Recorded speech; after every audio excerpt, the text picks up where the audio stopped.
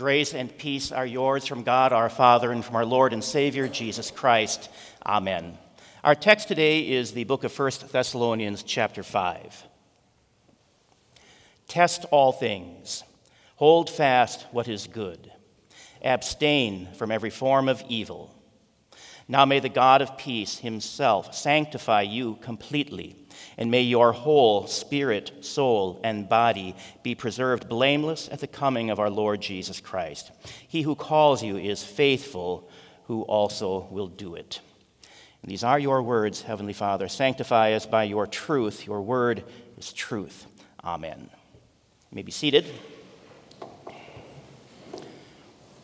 And dear fellow redeemed in Christ, when the modern nation of Israel is in the news, and especially when war is involved, as it has been for the past few weeks, you can be sure that there will be a variety of Christian teachers who focus on eschatology, the coming of Christ, and what we might expect based on current events.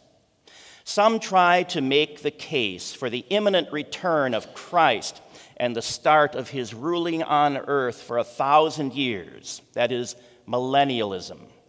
There are attempts to connect events in the Middle East with the books of Revelation and Ezekiel, with Gog and Magog, and bringing the modern nation of Russia into the equation of the end times.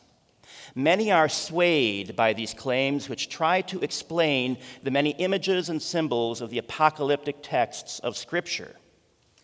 The Apostle Paul, here in 1 Thessalonians, as well as in other letters, directs the Christian church to test all things, hold fast what is good. And we are to do so that we are preserved blameless at the coming of our Lord Jesus Christ. Jesus taught his disciples to grow in discernment about the various deceptions that would confuse people and direct them away from him and his saving work of salvation. In Matthew chapter 24, we read, "As he sat on the Mount of Olives, the disciples came to him privately, saying, 'Tell us, when will these things be, and what will be the sign of your coming and of the end of the age?' And Jesus answered and said to them, 'Take heed that no one deceives you. False Christs, antichrists, rumors, distractions of all kinds will come, and we are to beware of them, learning to distinguish truth from error. This discernment occurs as we learn to test all these things with the Word of God. In our Lutheran confessions, we state our standard for discerning truth from error.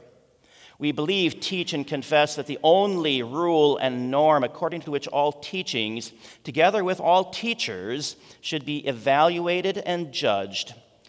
They are the prophetic and apostolic scriptures of the Old and New Testament alone. It is written in Psalm 119, 'Your word is a lamp to my feet and a light to my path.' And then later, 'The Holy Scriptures alone remain the judge, rule, and norm. According to them, as the only touchstone, all teachings shall and must be discerned and judged to see whether they are good or evil, right or wrong.' Recently, in one of my classes, I asked students if they knew anything about Y2K. Unsurprisingly, it was not a term they knew much about, since it predates the vast majority of our students. It happened a few years before they were even born. Well, Y2K is about our calendar moving ahead one day from December 31st, 1999 to January 1st, 2000, hence Y2K. It was supposed to be a fateful event. It scared a lot of people. Some were thinking, surely that number, 2000, must be a number that leads us to conclude that Jesus' second coming is now, with a date, and so get ready. And then there was maybe even the bigger scare among people who didn't really pay too much to Christianity, and that was of how whole financial systems would crash because computers would freeze or lose all their data, since computers weren't programmed to deal with that change in the date. They stopped at 1999, or at least that is my very simple layman's understanding of the computer science behind it. I know there's more to it. It goes actually back into the 50s, but I don't care.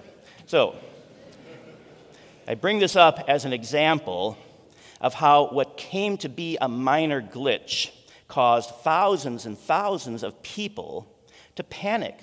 And it wasn't that there weren't any problems, there were some, but it was literally not the end of the world. And in a relatively short time, life went on, and with most people never noticing anything. The topic of the last things, the end of the world, the return of Christ, is one which does deserve our attention and our study. But it is not about trying to interpret apocalyptic images and symbols and seeking the future of the kingdom of God in current global political events. It is about beginning with the basics of the Christian faith, discerning the kingdom of God as God shows us in His Word, and putting our trust in God alone and not clever attempts to see beyond what the triune God reveals.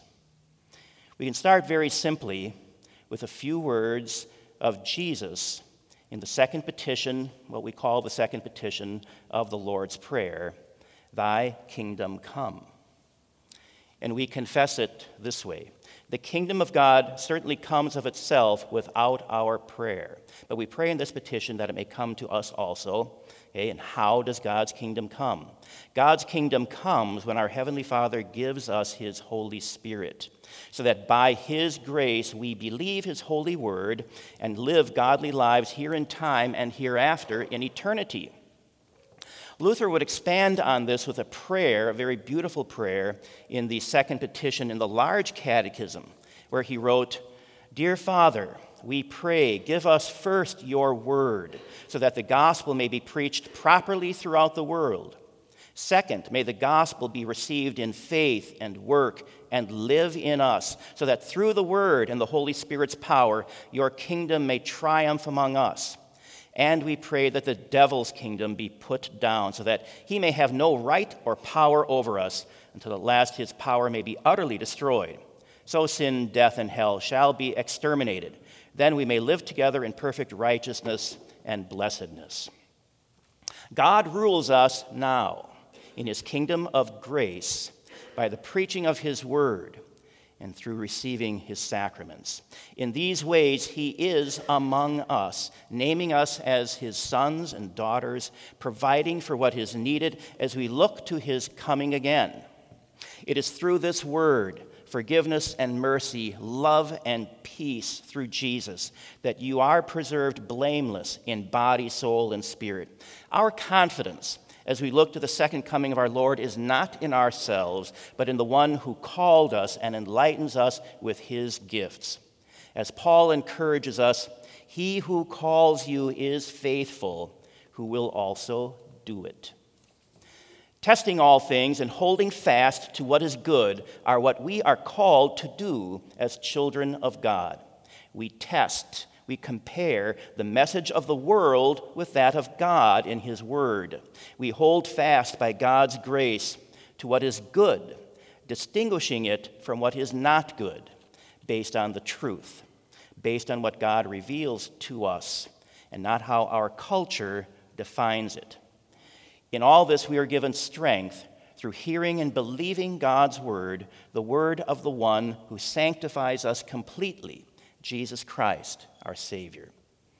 God bless us with continued growth in discernment, boldness to confess the truth, and confidence in the faith delivered to the saints. Thy word shall fortify us hence. It is thy church's sure defense. O let us in its power confide, that we may seek no other guide. Amen. And glory be to the Father, and to the Son, and to the Holy Spirit, one God, now and forever. Amen. We continue with the prayer for Wednesday morning in the front of the hymnary, page 169. And you may rise, and we'll pray that in unison.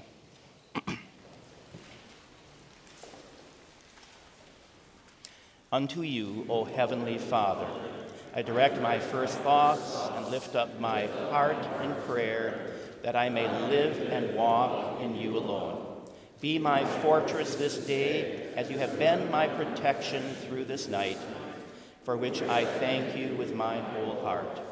Watch this day also over my soul and my members. May I also turn to you in true penitence. Cleanse me from all wickedness and uncleanness. May I walk in your fear in the name of Jesus Christ, your Son, and trusting in his precious merits, I give myself to you, altogether with all that you have bestowed upon me. Bless me in him with whatever pleases you. Grant me wisdom and strength to perform the duties of the calling in which you have placed me. May your holy angels accompany me and mine in all our ways and help us to walk together in love in the narrow path which leads to your heaven. To this end, help us by your Holy Spirit through Jesus Christ our Lord. Amen.